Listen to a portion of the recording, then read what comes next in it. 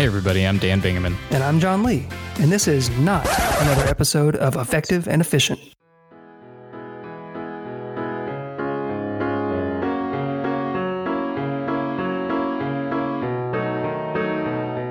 We just wanted to let the good people in adult ed land know that we are taking a very brief break, but we'll be back before they know it. Indeed, you could call it a bye week or an intermission, if you will. And even though we won't be releasing a full episode on Monday, we do have some really good ideas and content to share with you when we get back to our regularly scheduled programming. That's right, John. Stay tuned for more interviews, student success stories, content-focused segments, special guest spots, and new sound effects just for fun, like this.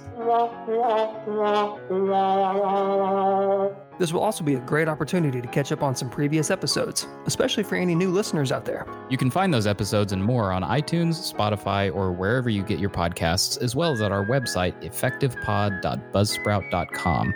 And if you like us, please leave us a rating and review. It helps others find the show. And with that, please stay safe out there, make sure to subscribe, and keep tuning in for more Effective and Efficient.